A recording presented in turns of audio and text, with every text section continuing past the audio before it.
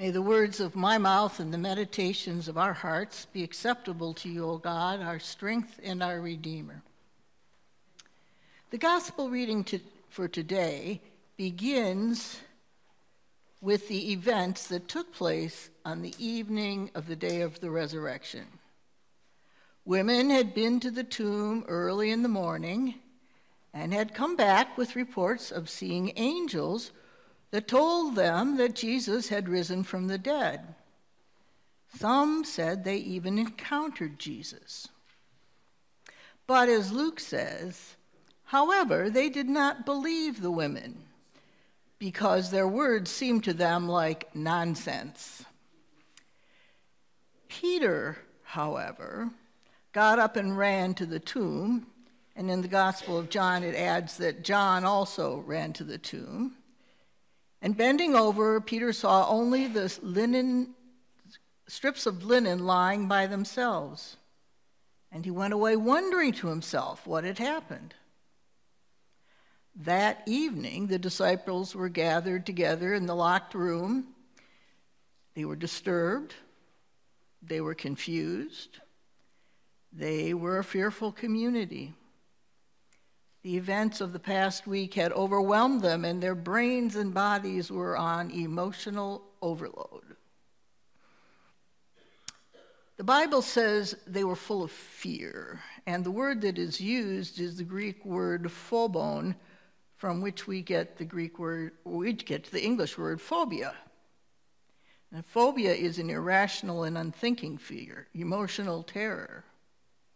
The disciples were afraid of everything.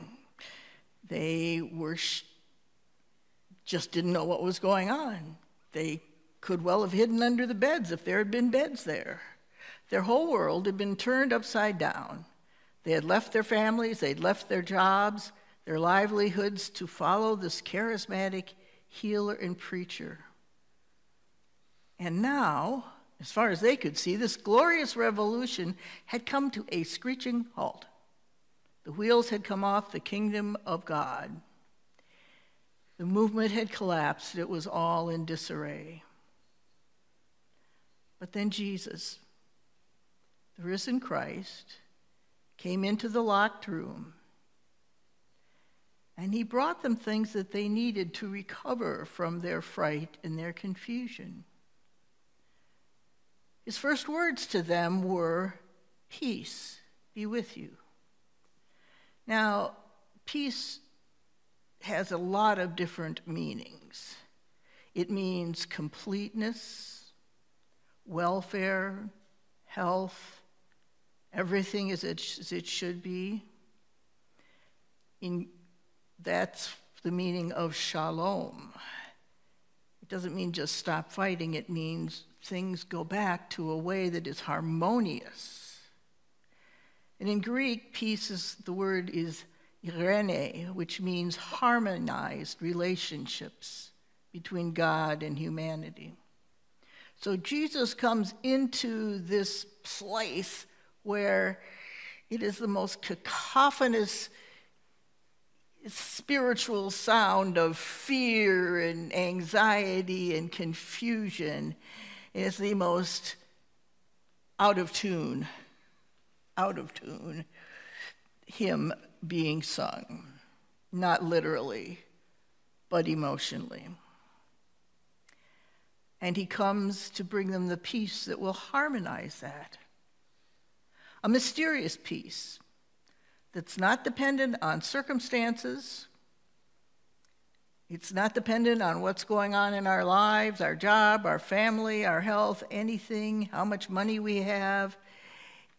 Paul calls it the peace that passes all understanding. And it's a gift to our hearts and our spirits from God. And this peace is the peace that is at the core of our worship. We used to pass the peace all the time. We ought to get back to that in some form. I've been preaching at a lot of different churches lately, and mostly were waivers, but that's important. the path of peace, to extend that sense of unity and relationship with one another. It is not just a mere friendly hello. It is a statement of we are together in Christ.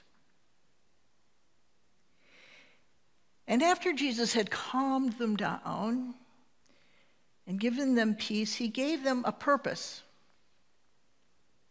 I guess some of them thought, well, okay, everything's over now. First, they probably thought it's over in a bad way on Good Friday, and now they're thinking, oh, okay, it's complete. Jesus is raised. Okay, everything's done. And he says, oh, no, we're just beginning. Even as I have been sent to you, I am sending you. And then he breathed the Holy Spirit on them, which is probably a good thing because they were all still probably thinking, I don't think I know. You want us to what? There's people out there that want to kill us. I don't know, Jesus. But the Holy Spirit gave them the power. It enabled them. It wasn't the first time, it wasn't the only time they were going to receive the Holy Spirit, because we all know about Pentecost, which will be coming up in a few weeks. I kind of think of this as the first booster. Pentecost was the out-of-this-world booster shot. But he said, I am sending you, and gave them the gift of the Spirit that would enable them to take on that mission. But they didn't have to go very far to begin their work. For whatever reason, we do not know, Thomas was not there at the time when Jesus appeared to them. And when he returned, they excitedly told him about Jesus' appearance. And again, for whatever reason, we really don't know whether he'd been accosted on this street, whether he was just so deep in grief he couldn't really hear them. Could have been any number of things. His response was not to say, oh, wonderful, but to say, I can't believe that until I put my hand in his side and touched the wounds on his hands. And for this, he got the nickname over the centuries of Doubting Thomas. Now, this is a little side note, but I think that's a little unfair to Thomas. A few weeks ago, we heard the story of Lazarus' death. And you recall that when Jesus heard that Lazarus was sick, he didn't go right away. But then a few days later, he decided he would go back to Bethany. And many of the disciples, he was away from Bethany because there were people who were plotting against him. And so a lot of his disciples said, you really want to go back? You sure you should go back there, Jesus? You know they're plotting against you. This maybe, are you? But Thomas said, let's go. Basically, he said, let's go and let's die with him. If he's got to go, let's go too. And if he dies, we'll die too. Now, that is not a person of total doubt. That's a statement of pretty strong commitment. But the truth is, most of us have moments of doubt, or times when our knees get wobbly and we get butterflies in our stomach and we go, no, I can't do this. This is too much. I just can't handle this right now. But let's get back to the story. What happens next? What happened after this encounter with when Thomas came back and the apostles told him they'd seen Jesus. It just skips ahead. How far does it skip ahead? Got to listen to Arnie when he reads this stuff. A week. It's a week later when the story picks up again. And Thomas, again, they're in the upper room, they've got the doors locked, and Thomas is with them this time.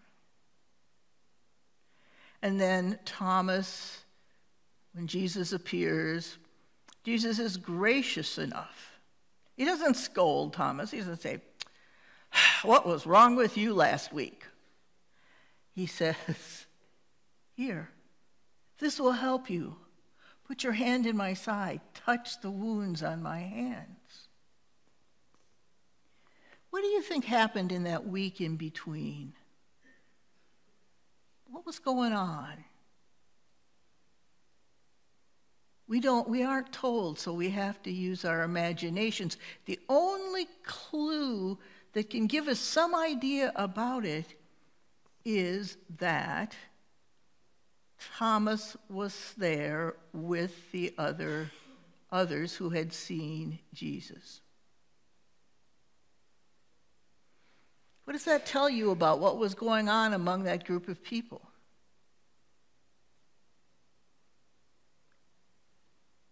It says to me that the rest of the people, the apostles and any of the women that were there when Jesus appeared in that upper room the first time, were perfectly or were reasonably comfortable with Thomas not being there yet, spiritually. He hadn't had the same experience they had.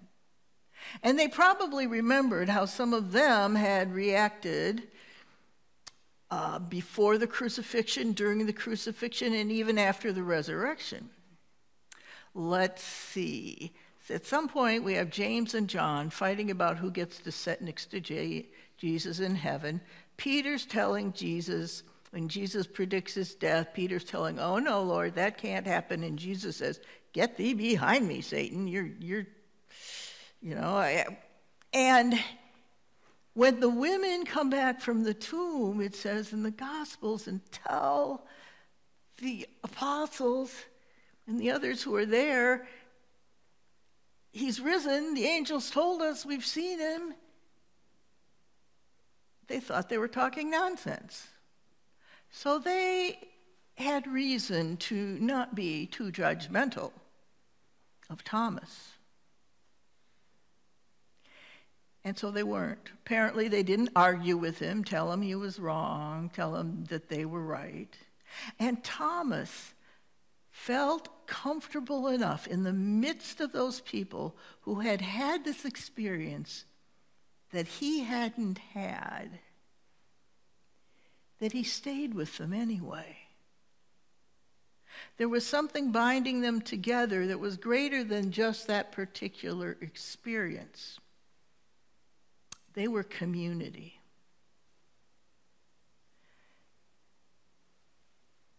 Eventually, Thomas would have the same experience.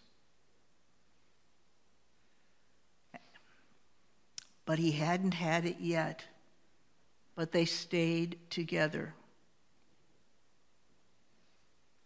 Those who had seen Jesus provided companionship and hospitality to Thomas, who had not yet seen Jesus. How many of you have heard of Henry Nouwen? He's now deceased. He was a priest who was a writer and a professor at various colleges. He wrote a lot on spirituality. I had the very good fortune when I was in seminary.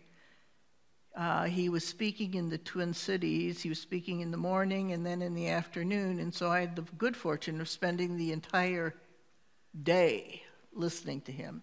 It was marvelous. In one of his books, he writes this about hospitality.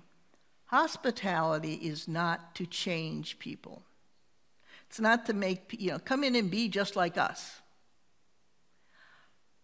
Hospitality is to offer them a space where change can take place. It's not forced.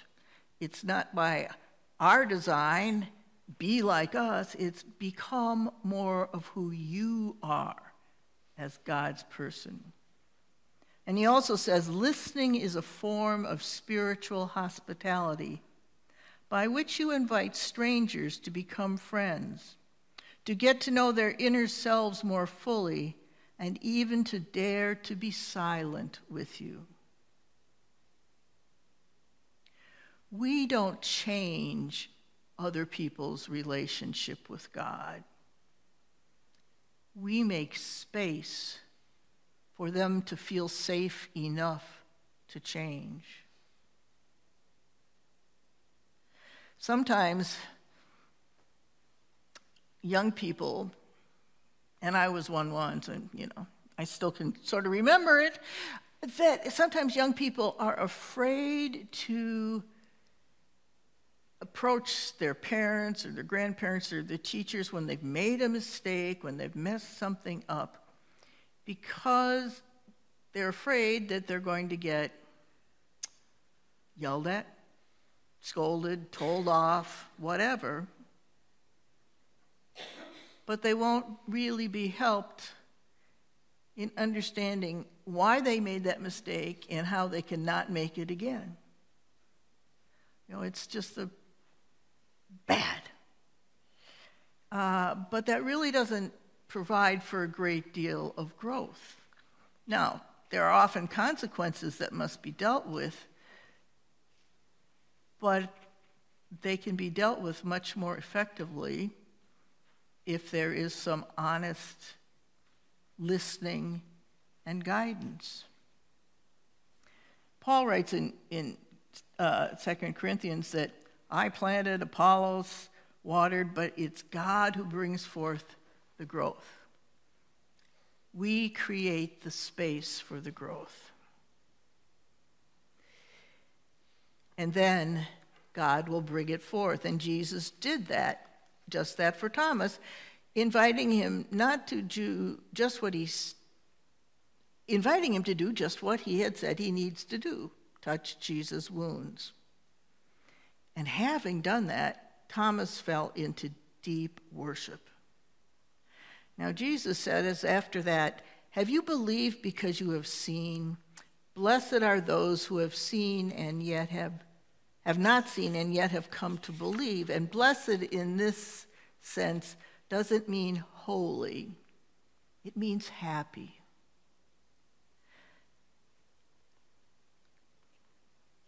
Having such a straightforward faith, an easy faith, is wonderful. When you believe and you know it and it's firm in you. But a lot of people I know who have that kind of faith have acquired it by having that faith tested. As it said in 1 Peter, by having their faith refined by times of various trials. One thing I love about the United Church of Christ is that we are a denomination who understands ourselves to be based on covenant. Covenant is another way of saying relationship. And we're not based on a creed. That means we understand ourselves to be bound together in relationship with God and one another by a covenant. What binds us together is not a set of things that we must believe. Belonging comes through relationship, and not agreeing with everything in a creed or somebody else's understanding about how Scripture should be understood. We are a denomination where faith is certainly honored, but so are questions and doubts. Now, I've been a pastor a long time. At least my hair tells me that. And the thing that I've noticed is that in most churches. Not everybody is at the same stage in their faith life. Not everybody's in the same place. And it's important that we honor that, whether it's the stage of faith of our young people, with a very simple faith, the questioning faith of adolescents, the faith and doubts and questions that come for all of us at various times in our lives as we go through difficulties and hardships. We wonder. And that's all right. We have questions, and that's all right. Some of the greatest saints have had wonders and questions. St. John of the Cross, a spiritual writer, wrote extensively about what he called his dark night of the soul, where I think he related to Jesus crying out from the cross, my God, why have you forsaken me?" But it didn't last forever. We all go through that. I subscribe on the internet to something called Medium, and it's people who write and blog about all kinds of different topics. Some of them are pretty lightweight, some of them are even comedic. Some of them are very thoughtful and on quite serious topics. But one thing I find over and over and over again, and it really makes me sad, I have to say this, it makes me very sad, because I come across all these people who grew up in churches where it was very creedal, you must believe this, you must accept this, you must accept this, that they in honesty, couldn't. And they have left the church, and they blog about all the reasons they've left the church. Or they write about all those reasons. And some of them are actually, I think, fairly valid. But what makes me sad is that I don't think they've ever been exposed to or have found a congregation where you can have questions, where you don't have to all be alike and you don't have to participate in group think. I'm seriously thinking about writing an article about that and submitting it to see if it will get printed, because it just makes me sad that they have one vision of what a church can be, and it was pretty miserable.